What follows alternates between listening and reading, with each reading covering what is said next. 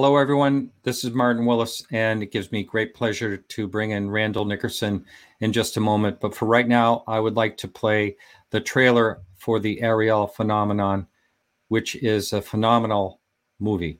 Here it is.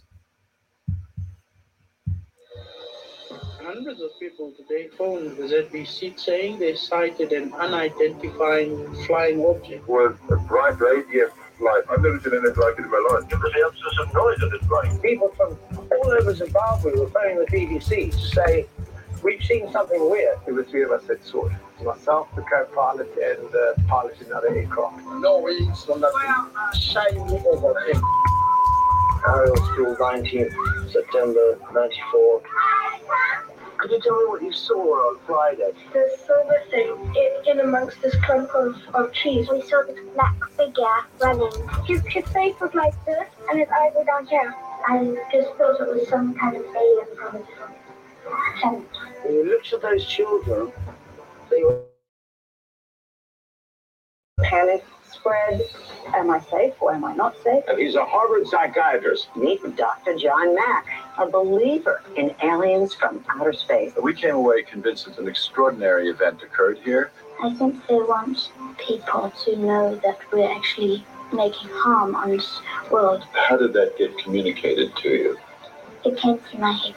Somehow there was a message about pollution from the way he was staring. I was just a hard-ass journalist. I could handle war zones, but I could not handle this UFO thing. I never felt this could derail my career. The Dean wanted to know, what is he doing? Angels, yes. Extraterrestrials, no. John has lost it this night. This journey is literally to pick up the pieces and put them back together. Oh my gosh. I was reading on the logs when it actually happened. You're the one who drew those funny pictures. Something that I'll never ever forget. I've drawn this again. But I usually kept them quiet. People think you're crazy. My husband doesn't even know about it. You feel so alone in society.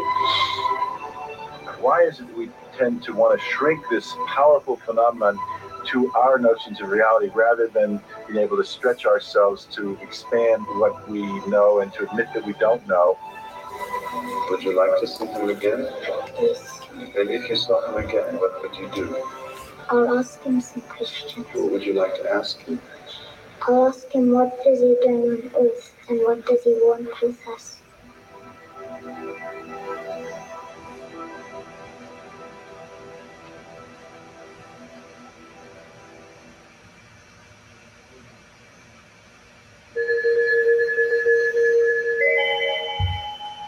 Randall, welcome. Hi, Martin. Thanks for having me on. I was in my own world watching the trailer. How many times have you watched that trailer? So many, and I've seen the movie so many times, but every time I see it, I'm always moved. Yes. I just my crew knows, like every time we go through the entire film, I'm crying at 2 points in the film at least. So yeah, it means a lot. Well, you were there all the way through this for 14 and a half years. Mm-hmm. That's how long you worked on this. And I've been a supporter of yours when we very first met all the way back in 2013 and ever since. Wow. And I have really believed in you. Once I saw your African wildlife photography, I said, oh, I can't wait to see this film. And it showed.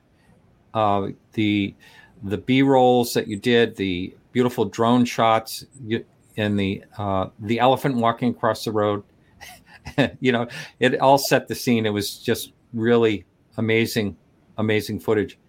Thank you. And my favorite on this topic, it was, I heard from Alejandro the other day, and he texted me. He goes, 20 minutes in, oh my God. And then at the end, he said, I've waited a long time, and you know what? It was worth it. Mm. And I think that's what everyone is going to say when they watch this.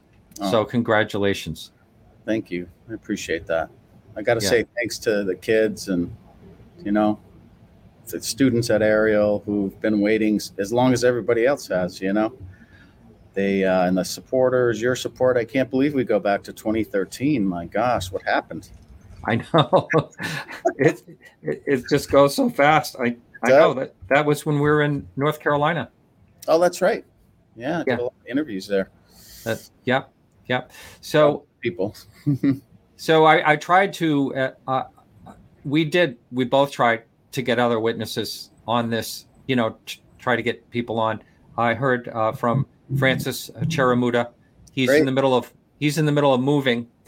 He couldn't. He said this is his 4th day of moving, and his final push. He just couldn't do it, and I think it's in the middle of the night. He's in Madagascar, I believe. Is he? Wow. Yeah. Great. But he couldn't. But you went all over the world to do this.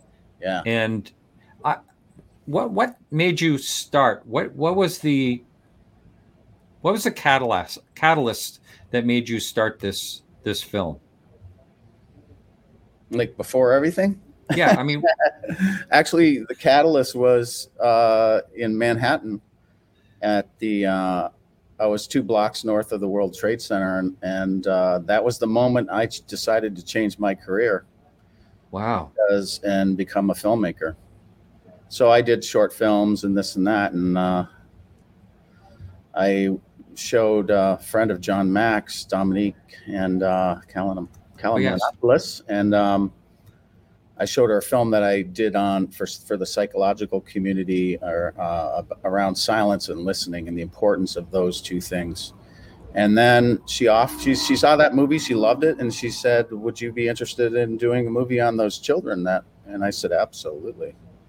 And that was the beginning in September 2007. It was a long time ago. I can't believe I'm still talking about this. And when did you do the first interviews with the kids as adults? As you know, some of the first ones I did early on, and then it spread across the years because, you know, certain witnesses didn't want to come forward. There, you know, and some took a long time to come forward and be willing to be on camera. It took time. Like, that's the thing you don't have. If you're going to get a film done in 3 years or a year or 2 years, I couldn't have done it, and I couldn't have completed that task because there was so much resistance to coming forward. You know, Rendell, I oftentimes will dive into something like this, and then I realize that there are so many new listeners to this topic, and I want to ask for forgiveness for the people that know this story totally. But if you can, in a nutshell, for the person that's not really familiar with this story, I mean, I would think most people are that are listening, but it's possible there may be a number of them that are not. 1994, if you can just roll into, you know, exactly what happened. Yeah, 1994, September 16th. It was in the morning.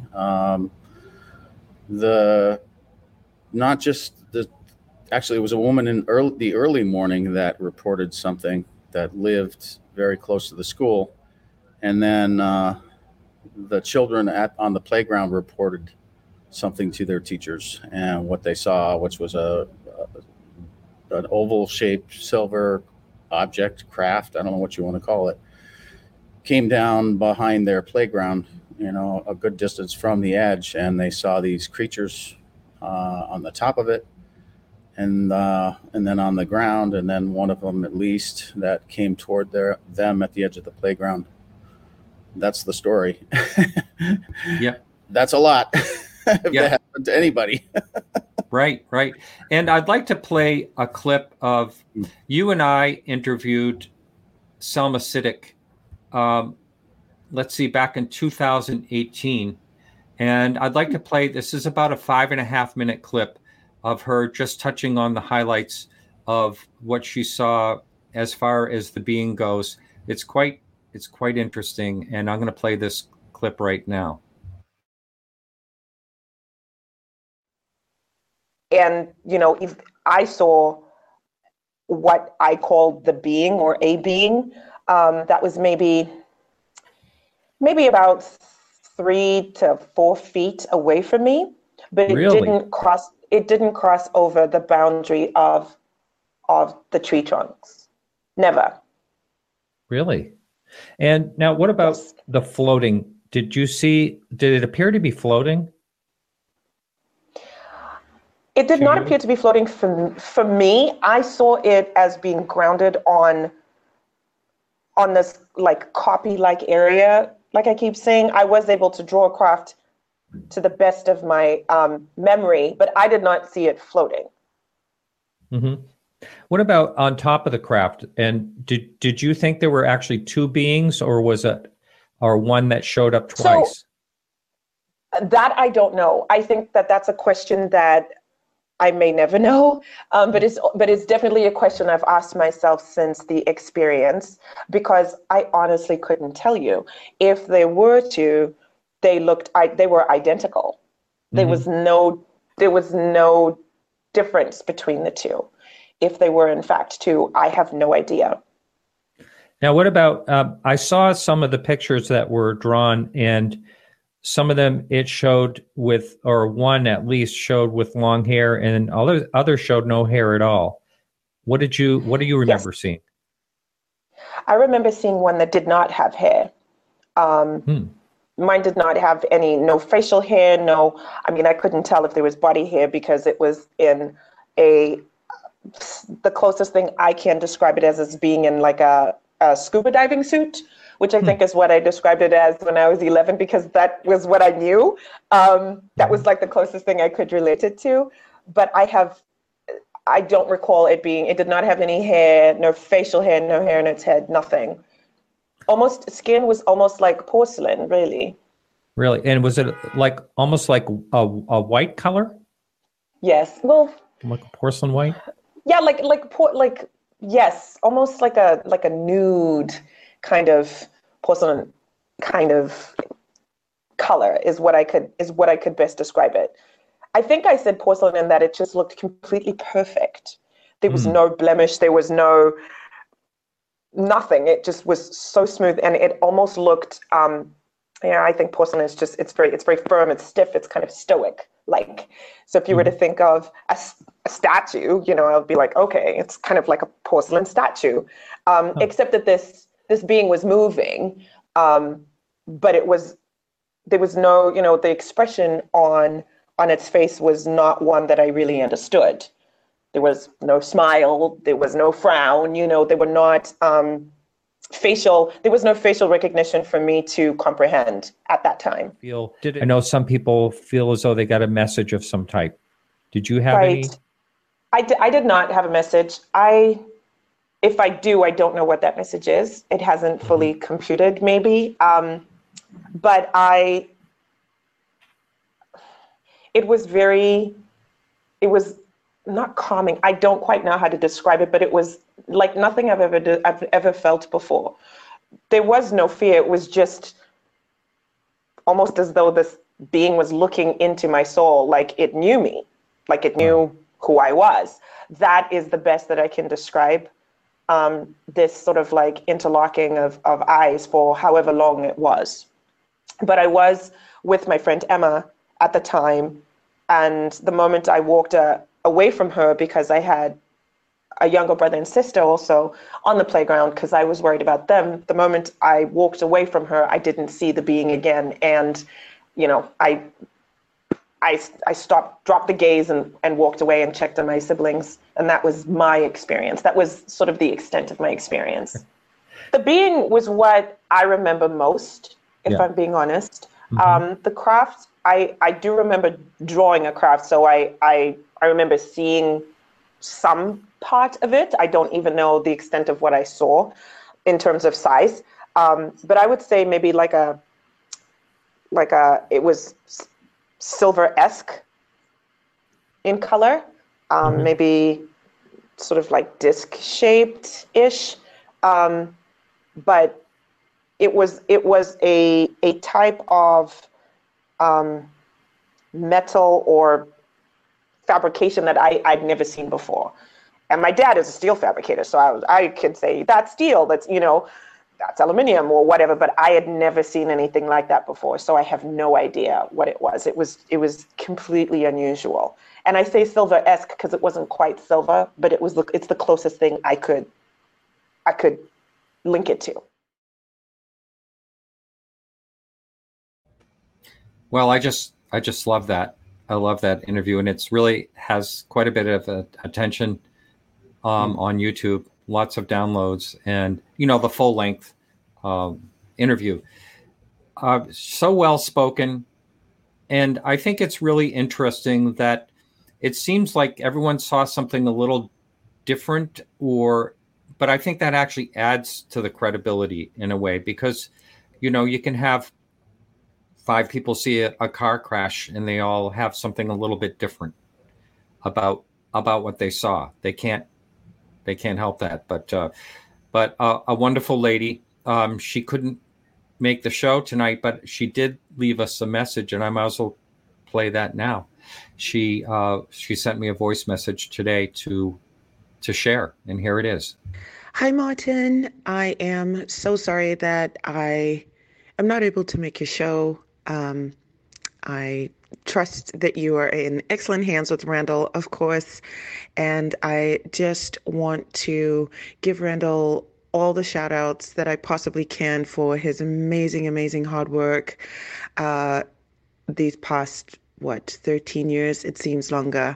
And I'm so happy for him and proud of him for this amazing piece of work that while I haven't seen yet, I trust and fully believe and have heard that it is just one of the most incredible depictions of our story. So thank you to Randall for his tireless work and commitment to not only getting our story out, but in doing it in a way that is incredibly ethical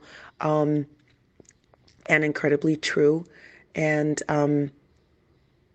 incredibly us. So I know I speak for myself when I say this, but I have no doubt that other folk who have been included will agree. So I don't have any insight into the film other than what I've heard from other folk who have seen it. And I'm so excited for everything that is going to come as soon as more folk continue to see this film. And thank you so much, Martin, for having this platform for folk to share their experiences or just learn a little bit more about what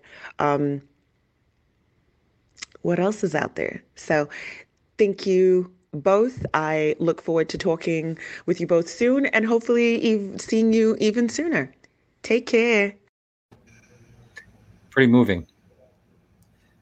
Great message to you. I don't even know what to say. That's just beautiful. Yeah. Thank you. That's all I can say is thank you.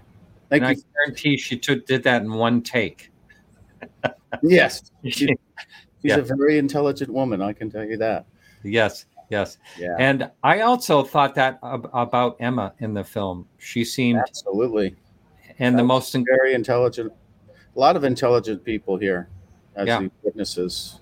Yeah, and the fact that she hadn't even told her. Yeah, she hadn't told her husband. Well, her husband knows now, I would imagine. Oh yeah, sorry about that. Yeah.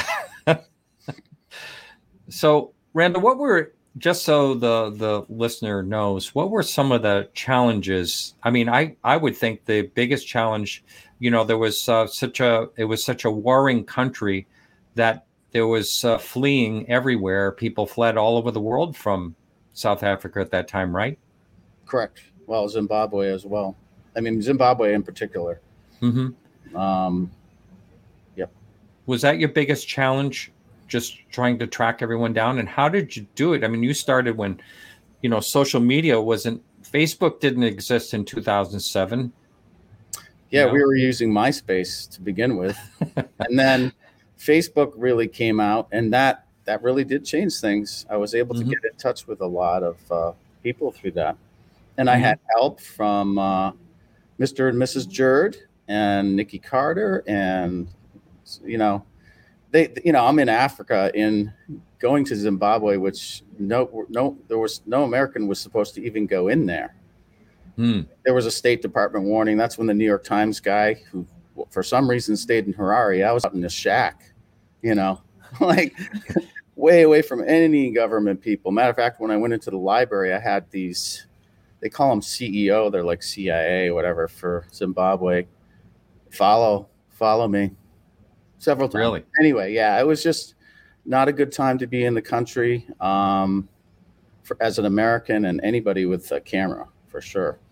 Did you have times where you actually feared for your life? Oh, all the time. Really? Oh, God, yeah. Oh. I mean, I love Africa, but you got to consider the safety for sure. Yeah. Wow. Well, anyway. Never mind the lions and tigers and. Oh yeah, that too. There's 550-pound cats out in that woods. That's a big difference. Yeah. So what was it like? I mean, it couldn't have been. I can't imagine that every single person that you approached said, "Okay, yes, I'll be interviewed." Oh yeah, no, most of them didn't. Most of them, I talked to them off camera, and they, the whole question was, would you be willing to tell the story you're telling me on camera? And a lot of people didn't want to do that because they had families, kids, successful careers, So, and not to mention, I mean, the people that I do have in the film, they all took risks. Yeah. Every single one of them are taking a risk right now. So I think the stigma has lifted quite a bit. Your timing of this release, you're in a time now where I think that the stigma is less than it has been. True. Over the years. Yes. Finally. Yep. Yeah, if I came out with this film when 3 years after I started, we wouldn't be talking about it. Yeah. Yeah. And so what has it been like this release last Friday and the 20th? What's going on with the film? I know you had a little server problem because you had so many people jumping on it, right? That's true. Yeah. We're still fixing issues all the time until we get it really streamlined. And this, in a way, it was kind of a test before we go to the big streamers and stuff, to get the bugs out. And unfortunately, we've had problems, but we'll have it straightened out because everybody's working full time on it. And it's fine. You can go there, watch the film. Everything works fine. We're just talking about the little stuff at this point. I had to hire somebody new today. Probably going to hire another person tomorrow because we're just overwhelmed. All my crew is overwhelmed. They need help. So I'm interviewing tomorrow, and then I'll probably two people tomorrow to come onto the team. So it's a good problem to have. I mean, yes, doing really well, and it just makes me feel just so touched. That, wow, this is something that only a few people have ever seen. And now other people get to see it and to hear the feedback. It's just, oh my gosh. I'm getting all kinds of feedback from listeners that have watched it. And there's, everyone has mentioned, if this doesn't move the needle, if someone can watch this and try to debunk it, which I'm sure there's, the thing you hear most commonly is the mass hysteria. That's what, is out there. But there's just too many. And your film just plays it out perfectly. One of the things that I really was looking forward to and was not disappointed, and that is that you had this guy in there, John Mack. There's a lot of great footage from John Mack. How he interviewed these children and all the information he softly got out of them without leading them in any type of way. He would basically, ask what they were thinking and what they felt and right down on their level, eye to eye, and wonderful interviews. I'm so glad that was captured on film. Can you imagine if that wasn't caught on film? If any of this wasn't caught on film back then, we wouldn't be talking about this story. Right. Really. Yeah. Thank God. And there were so many people that actually interviewed these kids. John definitely was a highlight because of his training. But all those other people that also interviewed them, there's value in those tapes as well. And is it Tim Leach? What was from the BBC? Correct. Yep. Tim Leach. Took me 2 years to find that guy. And, he was great. He was great. Yeah. And did he more or less get booted from the BBC from just doing that? Really? Yeah. Think about that. That's amazing. He's in the war zone, filming, action in the war, and then he does the UFOs, and then he's booted. Yeah, I think there's he's not the only person I've heard this about. Like, people that do war coverage burn out. Some of them do. It's a really hard profession. I had the opportunity to go in there, and I got to meet a lot of people that did it, to do that kind of work. And I just was like, I can't do that to myself, because I see what it does to other people. And I just was like, no, I'm going to stay away from that, because it's dangerous, Oh, yeah. As far as for your own psyche to see that kind of thing on a regular basis. But Tim was an amazing man. The guy he had a bullet in his leg. And oh, wow. What a story. I mean, pretty interesting. But a funny man who really made fantastic music. He photographed for the, all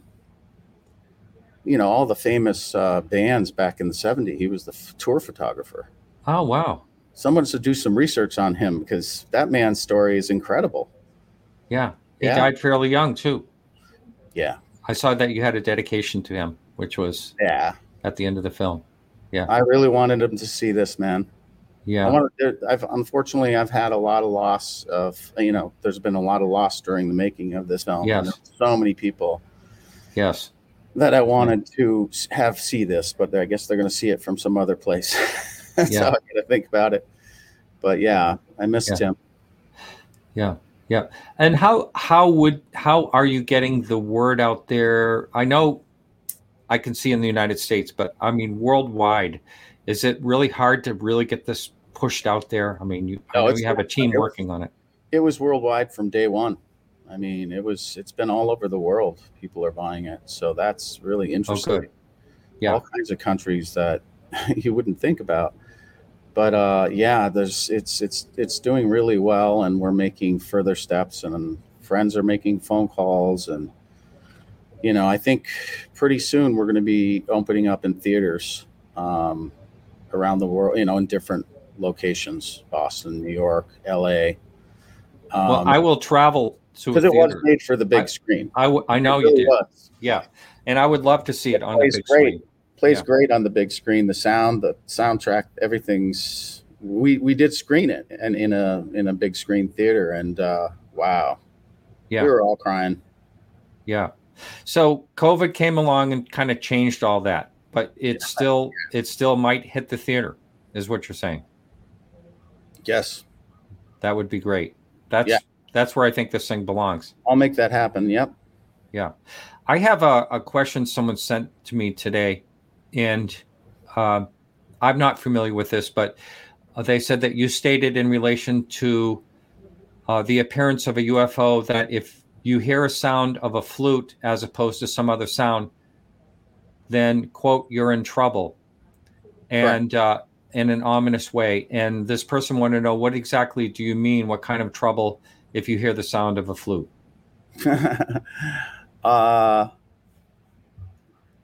I don't know what it is, to be honest with you. I have no idea what that sound comes from, to be honest with you. But if you hear that,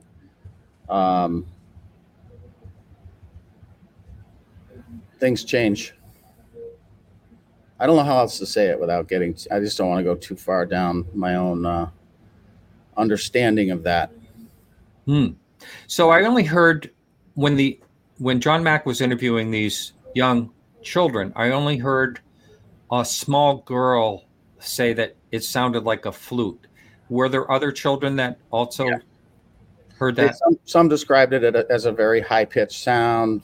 A couple said it sounded like a flute, things they understood in band or whatever, music class. And but there was enough witnesses there that talked about the high pitch that I knew what that was, Wow. So they're not too, how in the movie they talk about the buzzing sound, the electric, the mechanical sound, some people describe it as, and then there's that high pitch sound. They're totally different. And they're for different purposes, which I can't pretend to understand what that is. So if you hear that sound, you better hustle away whatever you can do, or is it too late? If I hear that sound, I'm in trouble. Wow. I can tell you that. Yeah. I don't know. Well, it's kind of fascinating. I think I'll continue the discussion offline with you, so we don't focus. So we don't have to focus on that. Kids in the movie, and I don't know. Yeah. But yeah, they did hear that sound, and amongst many other things, they described really particular detail that also comes from many other cases, including sound, including description, including movement, including all those things. So now I don't know if this is a touchy subject or not, but I had a conversation with James Fox offline when I was hanging out with him after we did a show together. Sure. And he mentioned that that Netflix, he almost went into Netflix, and then he says, thank God I didn't. And he said that you might have had a similar struggle. Is that anything you would even talk about? No, I had to sign a piece of paper, so. Okay. All right. So so that didn't happen. So I think that it'll probably be a good thing, because from what I understand, what James said was that oftentimes you have to, they actually hold the licensing to the video and all the film for a number of years, which would be, tie your hands up from doing anything else. So, correct. Yeah. Yep. So it's good you didn't go that way. And I would like, as I have been in touch with you all these years, to be able to announce when this thing might go to theaters or when it's coming out DVD. That's what a lot of people want to know. Right now, you can rent the movie as a stream for about, is it 48 hours? Yes. Yes. So, and that normal VOD. We basically copy what the VODs are doing, video on demand. Oh, so VOD. Yes. Anything unusual. It's just, and there's people been asking about, can we buy it? Well, they don't sell it right away. They wait till they make enough money to pay the money they owe, and then they start thinking, okay, when can we sell it? Because you just don't want to have it all over the world, and people copying it everywhere. You know what I mean? So I think that's part of the reasoning too. But the honest reason I went and put it out myself is because this is the movie I wanted to make. And over 5 years period of time, I was approached by several people in the industry, and they all wanted to make changes. And at the end of the day, I said no to a lot of things to tell the story how I saw it, and with all first person witnesses. There's no third person, second person. It's all from everybody's mouth. Their own personal experiences of things, whether they were journalists or doctors or paramedics or pilots, And to be clear, there's no narration. This is a story that unfolds. That's a very difficult type of film to make. Narration, is easy, and because you can control the story. But if you want to tell the story using the witnesses, using the people that were involved, you got to have them say those words, and not say those words, but they have to have the words in order to tell the story. And thank God there was enough archival, and thank God I did enough interviews that it was there. It takes an enormous amount of work to do a film that way. Now, you mentioned just a minute ago that there were, 5 years, I don't know, 5 years in maybe, or 5 years ago, there was different ways you could have gone with this. Sure. And I imagine it would have been probably you could have made some serious money if you did. You could have made a big profit if you went that way, and then just let them take the film. Amount of money last year. And I heard about that. Now I heard about that through people in the film industry that you turned it down, and it's because they wanted to change things. Correct. Yeah. So I think that speaks a lot for you, and what you're trying to do here, and it definitely shows in the film. Yeah, it was very hard. I'll tell you that. It was very hard. Yeah. Okay. Yeah. So I want to ask you, where was this shot taken from? This beautiful shot you did right here. That was taken from the Drakensberg Mountains in South Africa. Just a stunning place where the royal family goes once in a while. Mm-hmm. It's just a beautiful stunning place, but that's very much a lot of parts of Africa. I mean, just Africa's huge. Africa's humongous. People don't understand how big Africa is. It's wow, and it's just it goes on and on and on and on, and it's just a beautiful country, really. I mean, beautiful continent with so much diversity and culture. It's a really special place on this planet. Absolutely. Yeah. I've never been there, but it's one of the places I think would be really interesting to go. Yeah. So Emily was, I like the way she told her story. I think some of her artwork is really unique. She really, you could really see the emotion in Emily. There was a lot of things that really moved her, and I thought it was very good. The way it was done in a very classy way to basically show her struggles. You know, she was from a family of missionaries, and from what I understand, her brother had a really hard time and probably didn't even want to talk about it. Yeah, that's true. I talked with her brother, and I feel like I don't feel great about exposing him in any way.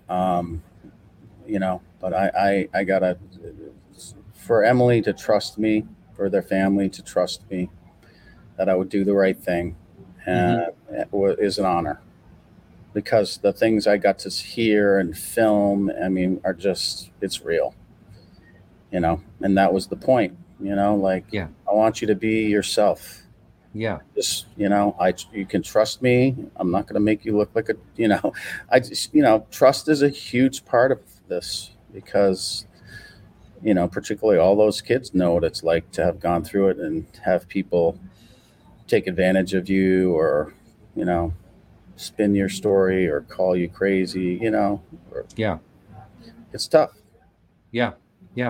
And what about the demonic side of this? How often did that come up? Well, it came up once in a particular interview that I went to go to meet somebody, one of the kids that was there. I was really excited to meet with him because I'd already interviewed his friends, and they're like, you have to talk to him. So I called him, we set up the time. He told me a lot on the phone, and I got to where he lived, which was hours and hours from where I was. And I called him. I said, I can't find your house. And his wife got on the line and said, he doesn't want to talk to you. He, you know, I don't even know if he knows this, but he doesn't want to talk to you. Whatever happened at the school was the devil, and you're somehow doing the devil's work. And I was just, my mouth just dropped, because I'm like, what? But, you know, I was upset actually for a little while. And then I thought about it and like, well, it had to be a big deal if it was, if people are thinking it had something to do, you know, it just said something happened there that was pretty impactful. And, you know, how do we, you know, people are going to think because of their beliefs that it's a certain thing or this or that, and that's fine. But it actually, in my mind, is like it bolstered the story, because why would anybody use that excuse? You know? Yeah. Something happened there that was really disturbing. And if you have a religious take on it, that's fine, but it doesn't mean it didn't happen, you know?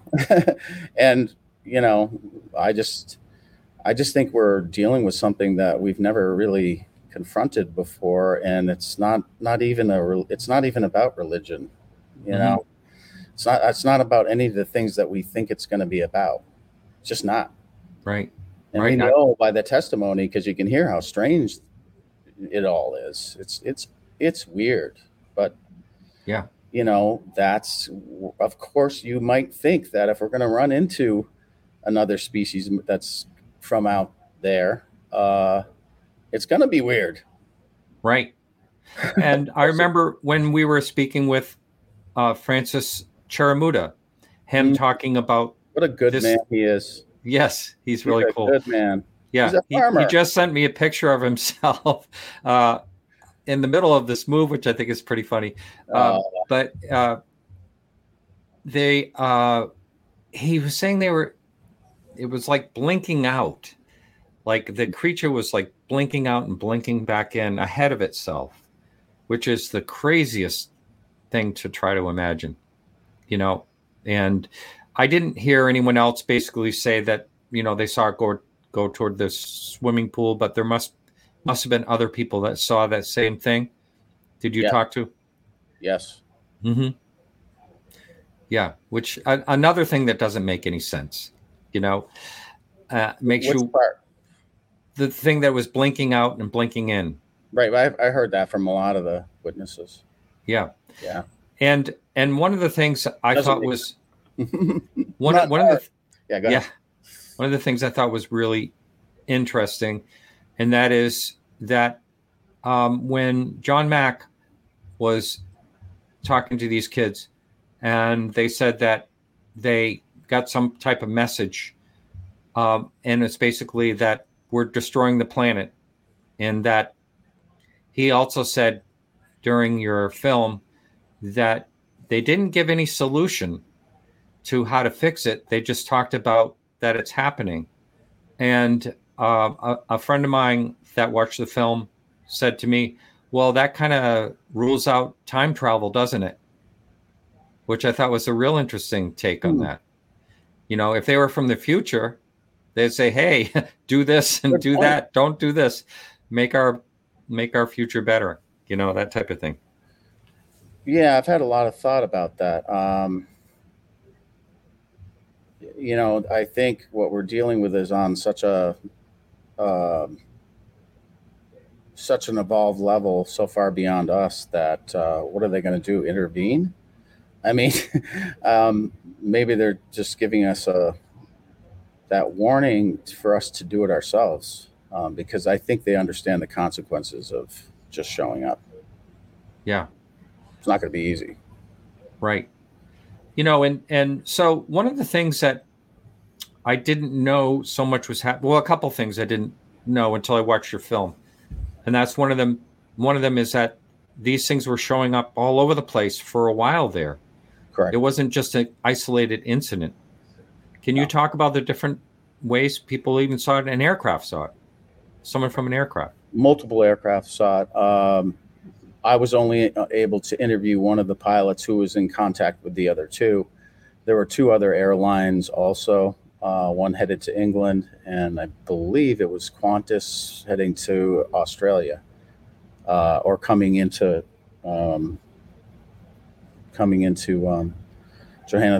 Johannesburg International.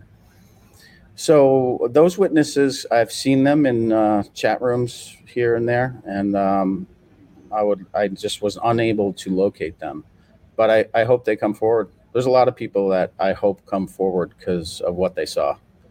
And, you know, everybody, of course, because of the stigma, the way it's been forever, you know, they hopefully will say, okay, it's a different day today. And now I can actually publicly say what I saw. There's a lot of people like that, a lot. And why do you think the teacher that supposedly witnessed it, she wouldn't talk until recently? I mean, your film was already in the can, and she's talking about that she witnessed it. Correct. She wasn't the only one. Really? Yeah. Mm-hmm. So I understand. I mean, it's tough for everybody, right? You know,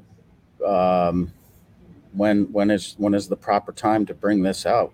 You know, I watched that happen with several people and adults, and yeah, that's bravo for anybody that does that. They're taking a risk. They know it, but you know, is to hide this truth. Is there anything really more important than the potential thing that is going on here? Because it's not just about one individual. It's not about a group. It's about every single thing on this planet. Right. So I personally, because I do a lot of wildlife photography, and I've been looked at like an alien by creatures that have never seen a human being. And we should be aware of what other life forms are out there and what their interest in us is. We have to know that, so we can make some kind of plan, or not plan, but so we have all the information we could possibly have to understand and ideally communicate what their intentions for us are. I mean, it's not negative or positive. It's not evil or good. It's none of those things. It's just nature and science, really, and to address those things so we understand this other thing that is obviously in our environment. So what is it doing? What do we know about it? What can we expect? All those questions need to be asked. And I got to say, Leslie Kean, she is fantastic. I'm so proud of her because she's done it the right way. She's doing the journalistic approach. She's a fantastic journalist. And I honor her work. And I know how hard she works. Yep. So I just wanted to salute her. Yeah. She's been fantastic. Yeah. Yep. So I was thrilled when she said she would be on, because she said, I'm not going to be on any other show. So that was nice. So, yeah. But, you think about what this means, this particular case that you have made this film about. It means that something, we can't say who it was, where they were from, or anything like that, but something definitely happened. And it was very well, whoever the teacher was that said, everyone draw what you saw right now, whoever that was brilliant.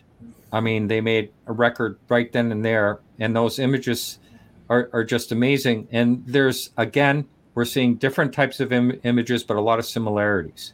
And that's all, all becomes credible in a way. Now, I know you're very biased.